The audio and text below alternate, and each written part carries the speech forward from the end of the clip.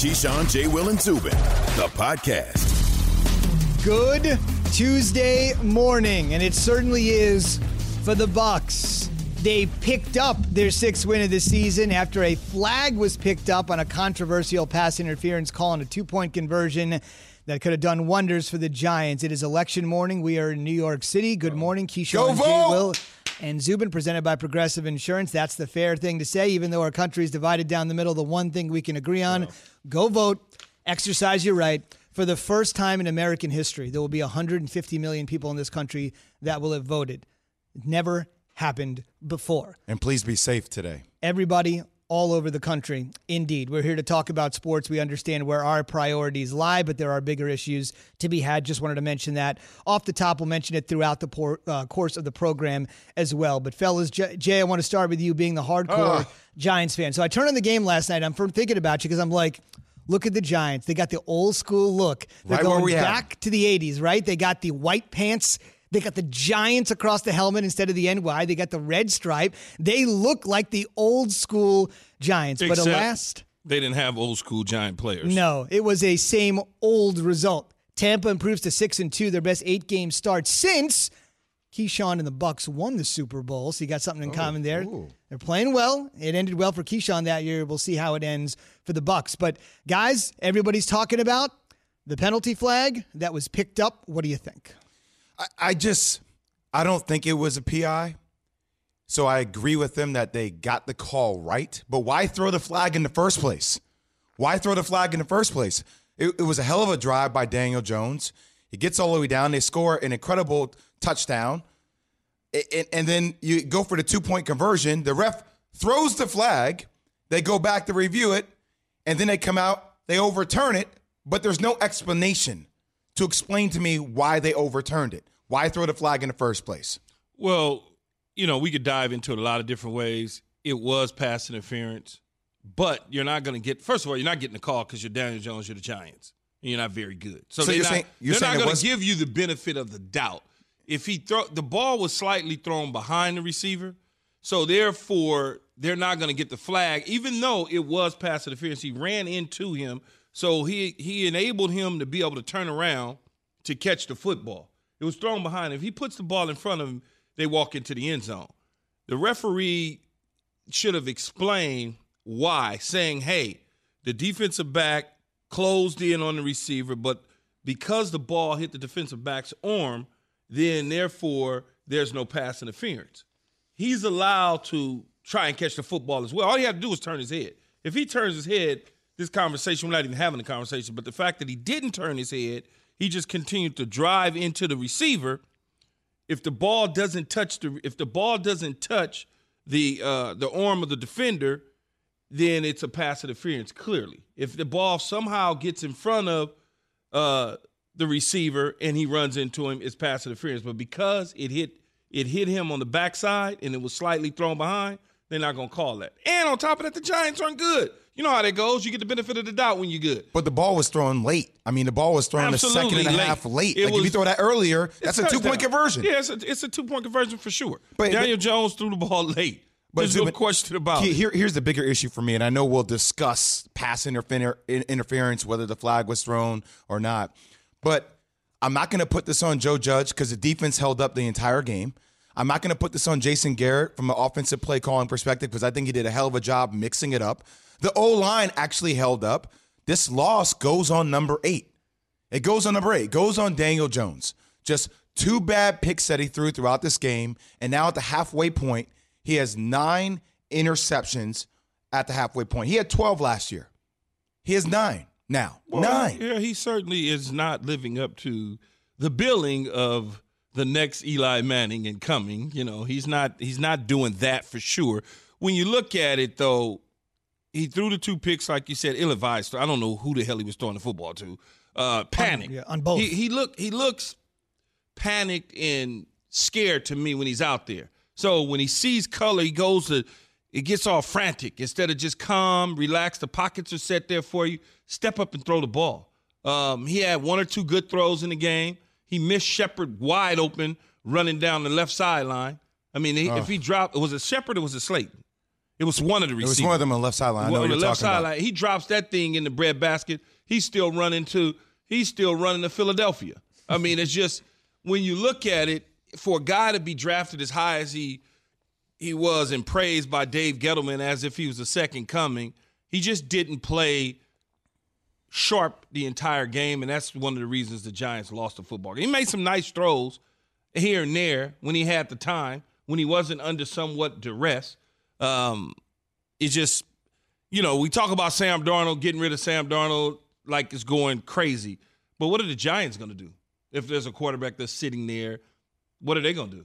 They're sitting there at 1-7. They could have the possibility of drafting somebody high. So the question is Daniel Jones' future. From these two guys, they've got their opinions. The only opinion that right now seems to matter on the future of Daniel Jones is Joe Judge. Let's hear from him after the game on his thoughts on that. Daniel's our quarterback.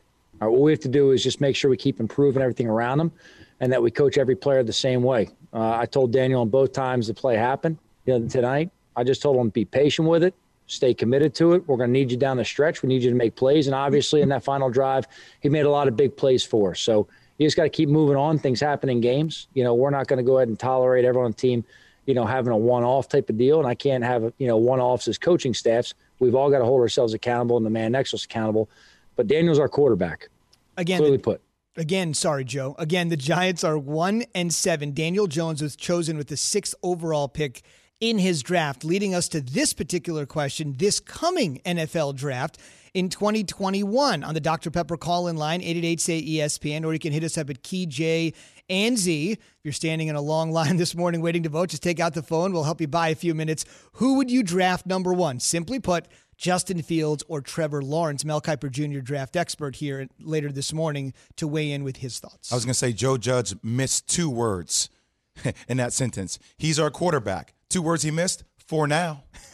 For now, if you keep going on this trend, if you keep dancing in the pocket under duress, multiple times Shaq Barrett was able to get to him. Throw the ball out of bounds, Key. Right? Throw the ball out of bounds. I don't know anything. You know nothing. He should have threw the ball in the 3rd row. Live to see another down.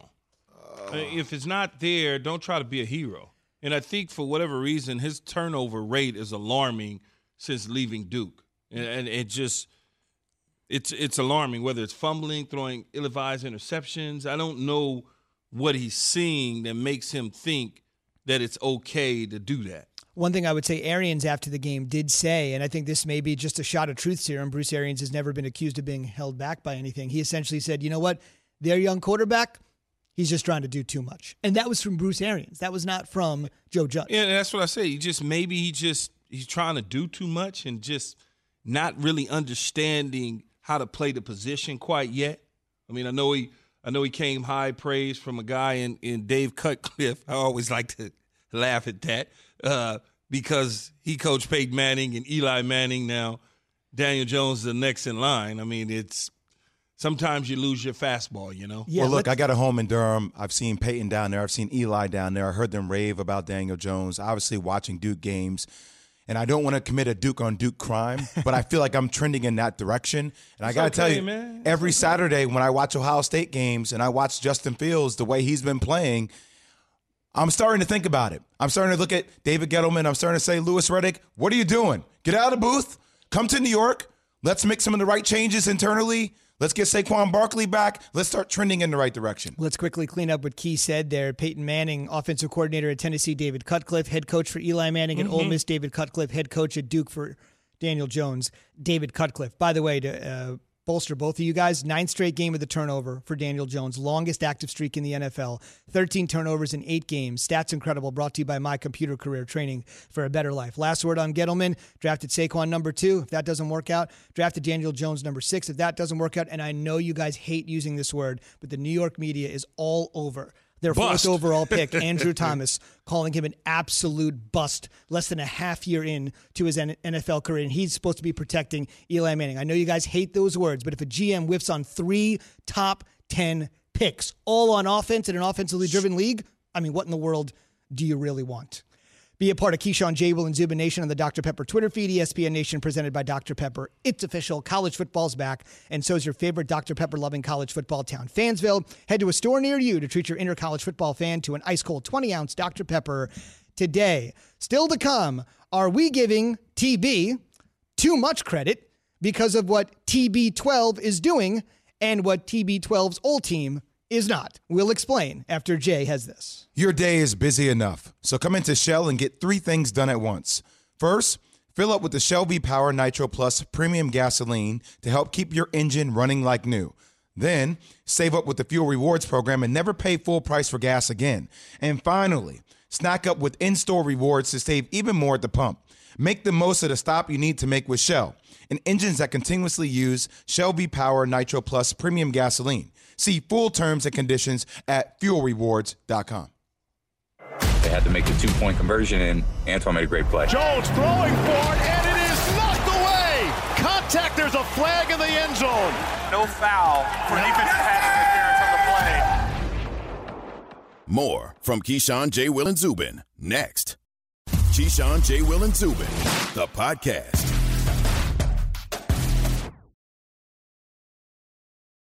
For the ones who get it done, Grainger offers high-quality supplies and solutions for every industry, as well as access to product specialists who have the knowledge and experience to answer your toughest questions. Plus, their commitment to being your safety partner can help you keep your facility safe and your people safer.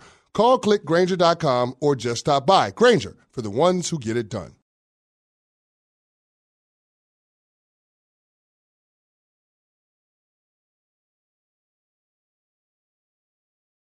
Hi, it's Mike Greenberg letting you know ESPN Bet is ready to take you through all the biggest sports moments this spring. The official sportsbook of ESPN has exclusive offers and markets from Scott Van Pelt, Stephen A. Smith, and me, plus many more. From the playoff intensity to finally getting out to the ballpark, there's no better time for sports fans. Sign up today. New users get a bet reset up to $1,000 in bonus bets if your first bet doesn't win. Download ESPN Bet today. What a play. Must be 21 plus and present in select states. Gambling problem? Call 1-800-GAMBLER. Terms and conditions apply. See app for details.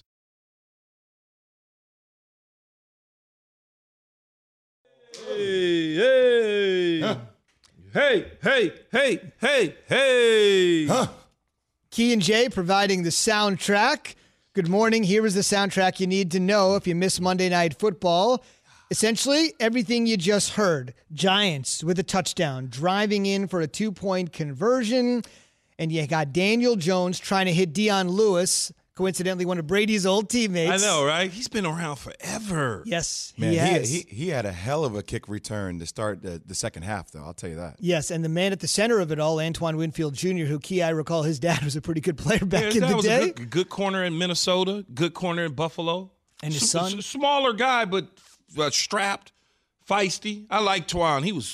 That was like one of my fun DB buddies that I played against because he wasn't disrespectful. He wasn't nasty. He just played football and enjoyed it. He was a great player. His son is turning out to be a great player too. People are very high on him, but he was at the center of it all for a PI that was essentially thrown down, flag picked up. Anyway, the Giants, again, a heartbreaker. Think about this for a second. It's so funny, though, but I knew that. I wasn't going to let myself fall into that trap. As I set up and I watched from beginning to end, I've seen every single snap. But I wasn't going to – I'm like, man, I've seen this before, man. I'm not even – Brady will win with 2 minutes to go. Here we go. And then Daniel Jones threw the pick when they was marching. I was like, this dude just – they got the ball back for you midfield, fool. And then you go and you do that. You know, I'm talking to the TV at this time. Obviously, everybody's asleep, and it's just me, you know. And I didn't want to text you guys because I figured the only person would be up maybe be Jay. All the rest of the producers, they go to bed like at 7. So it's like, I just was like, I knew it was going to happen, though. I just knew Brady was just. And it did happen. It did happen. But what we didn't think was going to happen would be the ultimate collapse of the Pats. We knew they'd struggle. They wouldn't be as good. That's pretty obvious. But that's where we want to go here this morning because this is something you guys have sort of had a divergent path on. The idea that New England is struggling, and that by osmosis, even though the Bucs are 6-2, playing well, Super Bowl front runner, that somehow Brady is being elevated. He was good last night, 28 for 40, 279, solid as they come. But the fact that his play and the Bucs play is a little artificially elevated because of what's going on in New England. Yeah. Is that legitimate? I think he kicks it up a notch. 2 weeks ago they played the Chicago Bears, and everybody was going, oh God, what is this? Guy's getting senile. He's getting old, 4 fingers, and then you fast forward, they win a week ago. They win this week, and now all of a sudden, they're the toast of the town and the Super Bowl favorites coming into the Giant game, coming out of the NFC. They're the Super Bowl team. And I'm sitting there and I'm saying to myself, okay, we need to stop kicking it up a notch. Yes, the Bucs are worthy and deserving of being in the position that they're in, but you can't tell me that over the last 3 weeks as Tampa Bay starts to play and win games and New England starts to suffer and lose games, that all of a sudden we're focused in on Brady getting to the Super Bowl. So when I say we, I mean as a media, is wanting him to hurry up and get to the Super Bowl and the Pats not get there so we can create Brady's Super Bowl, Bill Holmes scouting combine. That's what they want to push that narrative. Now, Brady's played well. And he's deserving of the accolades that he's getting with the Bucs, but I just think that it's being pushed up a little too soon because all of a sudden we forgot about Seattle. We all of a sudden forgot about New Orleans, even though Michael Thomas hasn't played. They continue to keep winning football games. Yeah, how about that? We'll talk about that later. And so you forget about those teams. You also forgot about Green Bay, even though Aaron Rodgers got a little stinker going. 2 weeks ago, after Chicago beat Tampa Bay, we were sitting there going, well, Nick Foles, this is a recipe that could get them to the Super Bowl. They run the ball, play defense, and he just doesn't turn it over. Those are the conversations. And as New England continues to lose now, the conversation keeps getting pushed by Tampa Bay's going to the Super Bowl, even though Russell Wilson just threw for whatever he threw for the other day. It's just my thought. Maybe I'm completely off on this. Who knows? No, I think you're on point. I think two things can both be true. I think, is there a push for the Bucs to get to the Super Bowl, considering the Super Bowl's in Tampa Bay? Of course.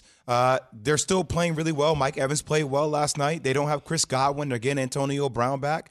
I mean, they have the pieces. We both know that Tom Brady plays his best football November and December. Is there a push because the Patriots are not playing well and the Bucs are? Yes. But at the same time, I don't think a lot of people have forgotten about Seattle. But people do remember the fact that if you're going to use the argument, what happened with Chicago and the Bucs? All right, well, what happened with Seattle and Arizona? If you want to use the argument about what's going on with Green Bay, all right, well, how about the stinker that Green Bay just had with Minnesota? If you want to use the thing with KC, all right, KC versus the Raiders. Everybody has holes that they need to fill to a degree, Key. But you can't not acknowledge the fact that Tom Brady has 6 Super Bowl rings. 9 Super Bowl appearances, plays his best football this time of year that we're coming into. Look at the weapons that he does have. Those elements are true as well. Correct? He has his Super Bowls, he has his rings, and Tampa Bay is a hell of a football team. They're one of the top 3 teams within the conference. But it seems to me that the national media is now elevating Tampa to surpass those Seattles, those Green Bays, not necessarily and the Saints, and not necessarily based on their record and their play, but based on the struggles in New England and the success that Tom Brady is having. So they want to push that up a notch to make it so that it's a story. I hear you, Keith. Opposed to he's winning football games. They got a good team. They got a good roster. They're winning games. It's now he's going to the Super Bowl. He's the number 1 favorite. It's like, well, wait a minute, man. I think them dudes in the Pacific Northwest will have something to say. I'm with you. I think that's one team. I mean, I think Seattle. I mean, do you think Green Bay is better than Tampa Bay? Well, they played head-to-head. Do I think Green Bay is better than Tampa Bay? They played. No, I don't think so. Okay. No. I mean, so I understand what you're saying about. All right, we're going to break. We'll talk about that when we come back from break. I try not to answer you because he already told me go to break. I think Seattle is the one team that you can say if their defense continues to live up. Jamal Adams comes back, Dunlap, they're the team. But I don't know if any other team is better than Tampa Bay. The Saints beat Tampa. Go ahead, Z. You got to get the break. I understand. Beginning of the year, though. A lot of things. This is a different Tampa Bay team now. It's a week-to-week league, as you mentioned. Foles riding high. Now Nobody wants him. By the way, the national media, full of guys like me's and you's. That's no, not time. me. I don't have a media credential. All right, Keyshawn, J. Will Zubin, presented by Progressive Insurance. Quoting home insurance just got easier with Progressive's Home Quote Explorer. Quote and buy all online at progressive.com. Still to come, we love the countdown clock here. We're 9.5 hours away from the NFL trade deadline. Big names on the docket. And speaking of big names, after missing 6 weeks now, are the 49ers ready to deep six it with Jimmy Garoppolo? That's on the way. This is Keyshawn, J. Will, and Zubin on ESPN Radio. The Patriots fell 3.5 games out in the division for the first time in 20 years. They're done. They're buried. We fell into this trap of Belichick is there, he'll figure it out, and everything just kind of fell apart for him. More from Keyshawn, J. Will, and Zubin next. Keyshawn, J. Will, and Zubin, the podcast.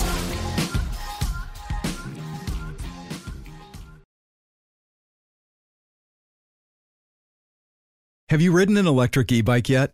You need to check out Electric E-Bikes today, the #1 selling e-bike in America. Two things stand out that bikers love about Electric. Number one, the majority of their models come pre-assembled, so you don't need to be a bike savant to ride them. Number two, Electric wants to empower riders to spend more time exploring outside on their bikes, so they've made range a priority. Long-range batteries allow riders to hit typically around 65 miles of range or up to 150 miles on some models. Bonus, Electric has purposefully priced their bikes to be affordably awesome, so you don't have to break the bank to get these sweet rides. See why people who have made the switch to electric bikes have fallen in love with biking again by visiting lectricebikes.com. That's LECTRIC ebikes.com.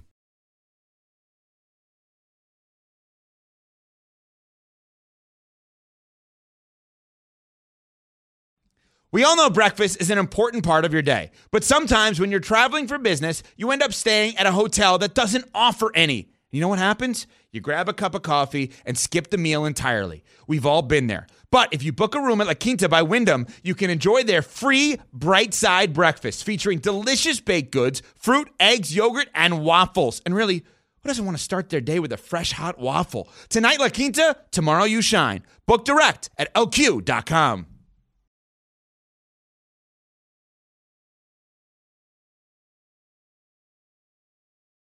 To Dan Graziano, our NFL insider, here in 10 minutes. But a couple things, guys, to get to. Straight away to the start of Week 9, it'll be a rematch of the NFC Championship game between the Packers and the 49ers. The 49ers will not have Jimmy G. He's done for 6 weeks. Nick Mullins will play at quarterback. George Kittle, the all-world tight end, would be out 8 weeks. But the big story is that the 49ers don't really have much on the line, despite Jimmy G's gigantic contract. With regards to guaranteed money, not much on the line.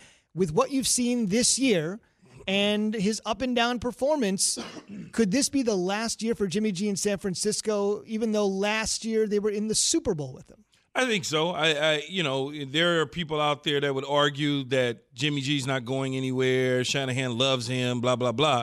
But I think when you have the opportunity to maybe get a guy like Matt Ryan, who has a very expensive contract with the Atlanta Falcons, but if you can give up something that makes that work, and Matt Ryan, for instance, is a guy who is willing to rework his deal from a salary cap standpoint to get to a team like the San Francisco 49ers, I think that you take a look at that. And there's also some young quarterbacks out there. If there's a move for Sam Darnold, people are screaming and hollering that maybe Sam Darnold needs a change, and Trevor Lawrence comes into New York. But I don't think Jimmy G is going to be the quarterback of the San Francisco 49ers in 2021. I mean, they've gotten what they got out of him. They see what he is. And can you ask me, what is that? When you say they see what he is? He's just a guy. He's just an average quarterback? He's a guy. Come on, man. You can plug it's 10 quarterbacks that start on teams in the National Football League right now. That's the same guy. That's the same guy. And those 10 quarterbacks that start on National Football League teams aren't taking their teams to the Super Bowls in winning them like the 49ers are trying to do. Now, let's not get it twisted. Jimmy G helped them get to the Super Bowl, but in that those two playoff games to get to the Super Bowl, they was asking, I think he threw a total of 17 balls. Minnesota and Green Bay. Minnesota's Green Bay, oh, no, man. Nuh-uh, bro. They see them throw one pick. They was like, no, we're going to run the ball. We're taking the ball out of your hands. The Ryan Tannehill of the NFC. And so when you look at that and you paying that type of money, that's not what Shanahan wants to do. He understands that you've got to throw the football at times in games to win them. They had a great defense last year. Their defense is still okay this year, although they've been banged up a lot.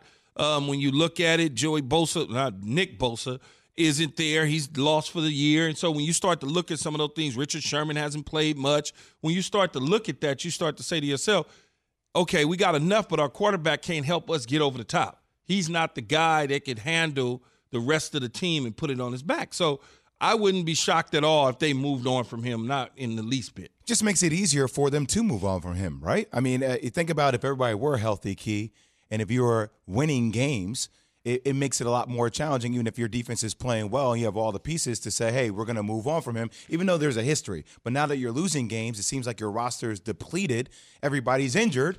You're losing games at a high clip. All right. Well, this makes it easier to transition. They correct? flirted with him in the offseason prior to Tom Brady going to Tampa Bay. They flirted with Brady. There was a John Lynch said they made the call. Yeah, the GM said they made the call. They flirted with it. Hey, man, what you think about this dude? Can we get him? Can we get in on him? You know, and so that conversation comes up, tells you what they thought about the quarterback. And then they realize, we stuck with Jimmy G. So one of the first things they do is, we love Jimmy G. And they put their arms around you to make it all great, even though in the end, they don't value him nearly the same as they did when they traded for him. And fellas, think about it. When they traded for him, how quickly things can change. They traded for him for a second-round pick. And at the time, people said, oh, my goodness, the 49ers fleeced the Pats because we potentially have a franchise guy that could be here for a decade or so, and all we gave up was a second round. That was the notion at the time. But I never felt that way, though, because I watched Jacoby Brissett come in and do the same thing. So I watched Jacoby Brissett on a small little slice, sample size, do the same thing that Jimmy G did on a small slice, sample size. Both in New England. Both in New England. You watched them do the same thing. So for whatever reason, John Lynch felt and Shanahan felt at the time, which, look, they went to a Super Bowl. He certainly helped them get to a Super Bowl. There's no question about it. But to win the Super Bowl and to get over that hump, he's not the guy for them to be able to do that. He's just not. Steve Young said something that really caught my attention the other day. He said it creates a focus on one question coming into this year that you had about the 49ers. Can we get to a place where Kyle Shanahan, this innovative offensive coordinator, one of the best head coaches in the league, can find a quarterback that he can trust and just be expansive with rather than protect? And Steve Young, of course, a 49er legend himself. So Jimmy G has gotten to the Super Bowl but hasn't been able to win it. That's the exact same situation Cam Newton is in, one-time Super Bowl participant, wasn't able to win it. Obviously struggling right now, as are the Patriots at 2-5. Bill Belichick, on his weekly radio appearance on sports talk radio station WEEI, basically saying the reason Cam is struggling is because our infrastructure over the last few years hasn't been great. I mean, look, we paid Cam Newton $1 million. I mean, it's obvious we didn't have any money. It's nobody's fault. That's what we did the last 5 years. We sold out and won 3 Super Bowls, played in the 4th, and played in an AFC Championship game. This year we had less to work with. It's not an excuse. It's just a fact. Key? I'd take that all day long. I'd take 3 Super Bowls, played in 4, in a championship game. I'd take that all day long to be in salary cap hell right now and not win a division and rebuild. Who wouldn't take that? Would you take that, Z? Totally. I mean, yes. But here's the problem, though. Bill Belichick says that, and everybody thinks that he's making excuses. He's just telling you the truth. He's damned if he do, damned if he don't. Right? If he says it, look, Bill, you're bad. And if he doesn't say anything, he's saying Bill, he's always just, I mean, like, you can't win. Key, that's why external expectations are different than internal expectations. And granted, I think externally there is so much around this Pats team as it relates to expectations about what is Cam going to do. I don't think internally, obviously they always want to win championships, but I think after guys opting out with COVID, after Cam coming back, I think internally expectations have changed with this team. There's 8 players as starters that are not on their team because I understand they that. opted out. And people have to understand that and realize you're not every single year you can't realize, I mean, you can't just assume that a team is going to be the same after 8 guys leaves, The quarterback of 20 years, he's gone. A new guy you sign in a COVID situation at quarterback with no offseason, nothing, comes in and tries to do his best. You have no receiver. You have nothing. Like the cupboard's bare. Like you don't have anything. And he's just explaining to people 4 Super Bowls. We won 3 of them. We lost 1. And then we go to an AFC Championship game. And y'all trying to kill me because I simply say we don't have any money. We don't have any money. We sold out for 5 years. Now, and I think Mr. Kraft and then Bill Belichick will sell out for another 5 years if they need to.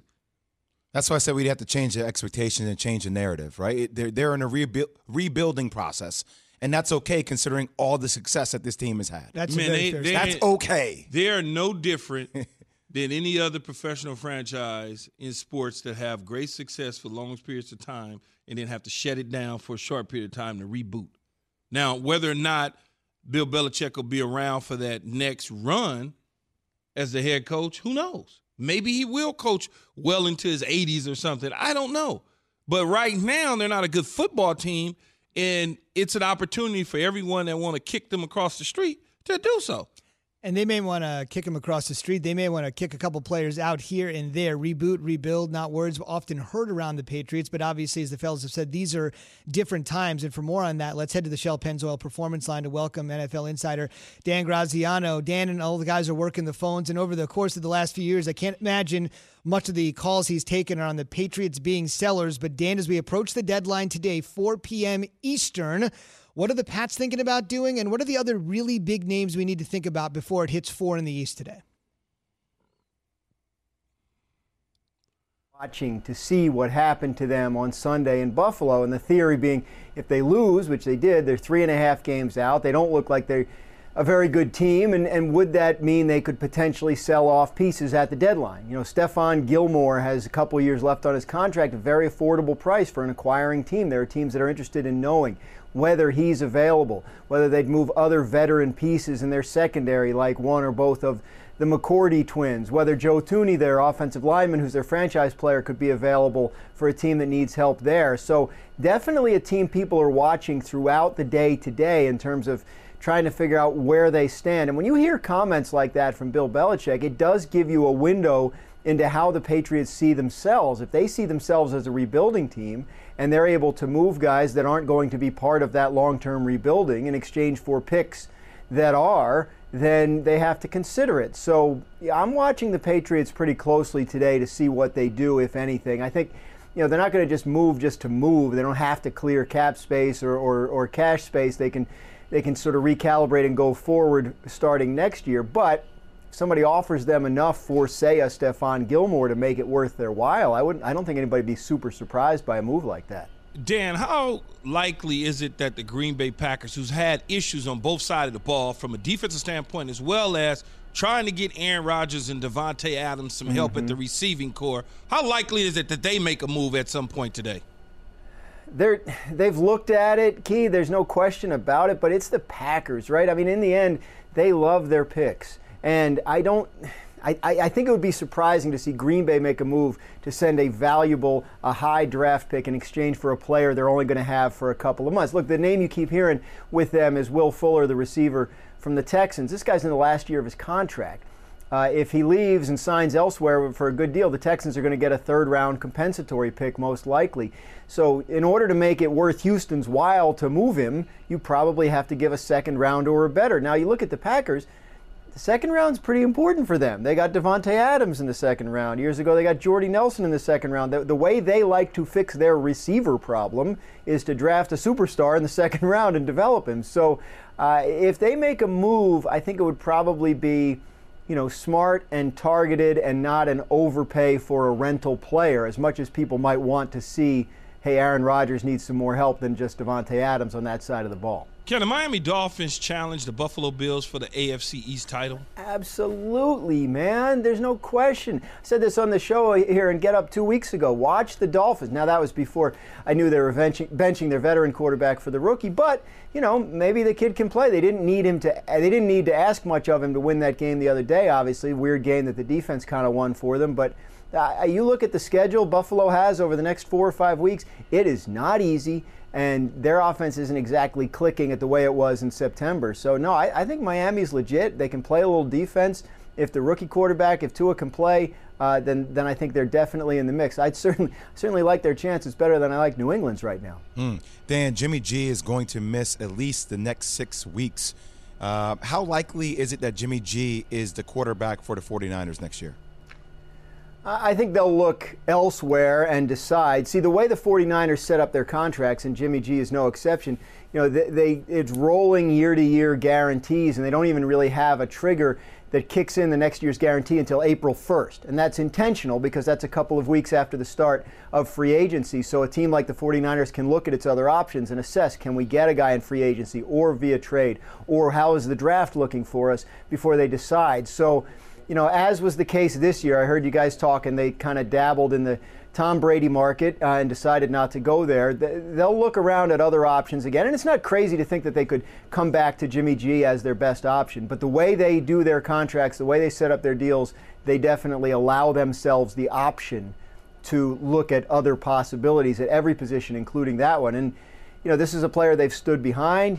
They traded a second-round pick for him. They've kind of, put him in an offense that they feel like is suited to him, and they've seen some good things, including a fourth quarter lead in the Super Bowl just a few months ago. But when you look at teams and the quarterback position, they're very often trying to figure out how to sort of elevate the ceiling, right, to get from good to great and allow them to do things that, say, Patrick Mahomes can do with the Chiefs, that win Super Bowls as opposed to just getting there. So that's going to be part of their calculus this offseason as they assess Jimmy Garoppolo and whether he's the guy to get them where they want to go. Dan, I picked the Minnesota Vikings to win the division at the beginning of the year. Obviously, I don't think they're going to do it. Doesn't look like they're going to do it. But you also said that they had the opportunity to make the playoffs. How do you see that? Look, they're 2-5, and obviously it's going to be tough. But they just beat the first-place team the other day in the Packers, right, with a formula where Dalvin Cook's running all over everybody, and it looks like they want to play.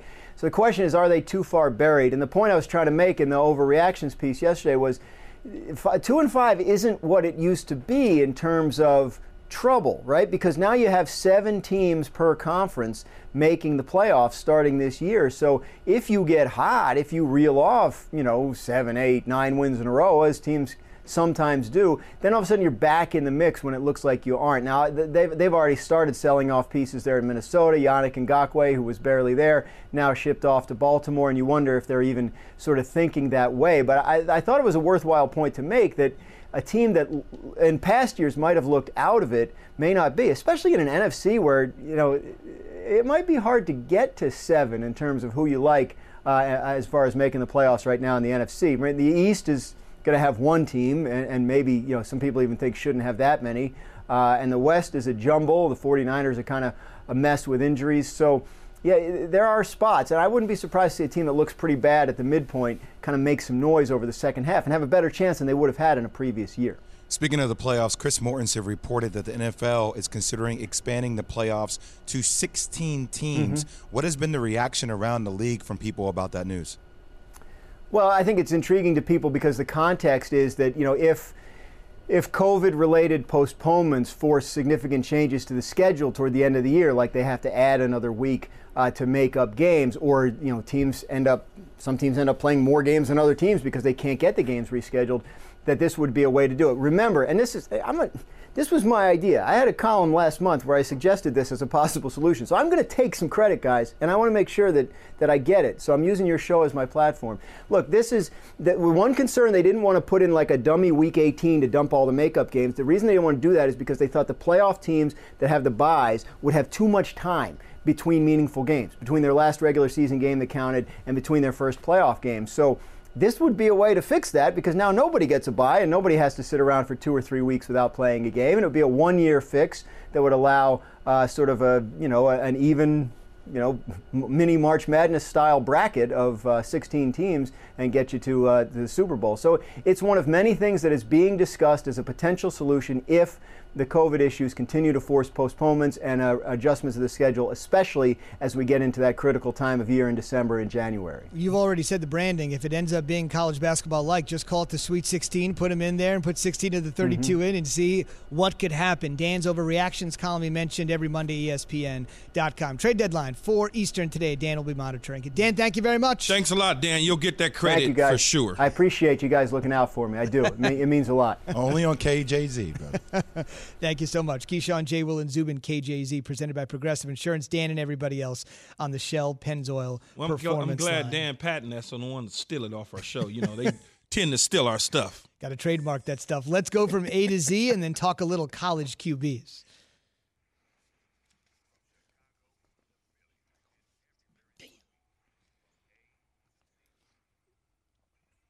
All right, guys, A to Z brought to you by Redbox. Redbox's new movies at the box, streaming on demand from the producers of Get Out and Us. Don't miss Antebellum, starring Janelle Monáe. Visit redbox.com for all the ways to watch. Here's the end of this silly story with the Bears wide receiver Javon Wims suspended 2 games. Saints defensive back C.J. Gardner-Johnson denies spitting at him. Wims retaliated by punching Gardner-Johnson during Sunday's game in Chicago. Gardner-Johnson spitting? He says no way. It was no incident. We won the game. Everybody, it's a lot of he say out there. Ain't nothing happened. Ain't nobody get spit on. Nobody. Ain't nowhere should be nowhere on the field of play when the game going on. So I ain't answering no more questions about that. Unless you're Bill Romanowski, but that's another story for another day. Johnson been getting them hands put on him, though, lately. Man. Key referencing that his nephew. No, I didn't say anything. All I said is allegedly been getting his hands put on him lately. Speaking of that, what is going on? Are we going to see the Saints at their best? When is that going to happen? A to Z, now move on to B. Okay, we got you. And this is for you, Jay. Sixers named Daryl Morey their president of basketball operations. Obviously, it kind of hit the news cycle last week. It became official. They also extended their general manager, Elton Brand's contract on Monday. Daryl Morey on the task ahead. My goal is to win a championship, so whatever gets us there is what we'll do. But I would say to have 2 star-plus players in 24 and 26 years old, that is why I couldn't get Doc Rivers to come interview in Houston, because he saw this roster, and he said it's amazing. So what style did Daryl Morey really make his mark for in the NBA? 3 balls, right? 3 ball, space, and pace. So if that's the case, if you add that element to what this team needs, that's what makes this team potentially really dangerous, right? Ben Simmons has this style. He can get up and down the court. Joel Embiid can pick and pop. You just need the right ancillary pieces around them. Daryl Morey, I think, can find those pieces. Yeah, I agree with Jay. More Sixer conversation coming on the way this morning, 9:10 a.m. Eastern. Michael Rubin, who is the executive chairman of Fanatics and a Sixers partner. He'll be with us at 9:10, so he can really take us inside the process because he's have to sign off on Daryl Morey, Great take by me. Or anybody. Great take. That happens to me all the time in football, Key. If it means anything, I could have dived into it, but I wanted him to get out of A to Z and get on the conversation. And if it means anything, Morey spent 13 years in Houston. They made the playoffs 8 years in a row prior to his departure in October. That is actually the longest current playoff streak in the NBA. But to Jay's point, you can go 3 ball, you can go small ball, you can try all these things. Ultimately, they came up short in a far more rugged Western Conference. I'm not going to be silly about that. Agree. We can talk about basketball real quick, Key. So what's going on with Michael Thomas? Oh, boy. So the Saints have a game this Sunday night against the Tampa Bay Buccaneers. That they do. And that'll be an interesting game. It'll be fun to play and do everything. Z hard out. That means I got to say something.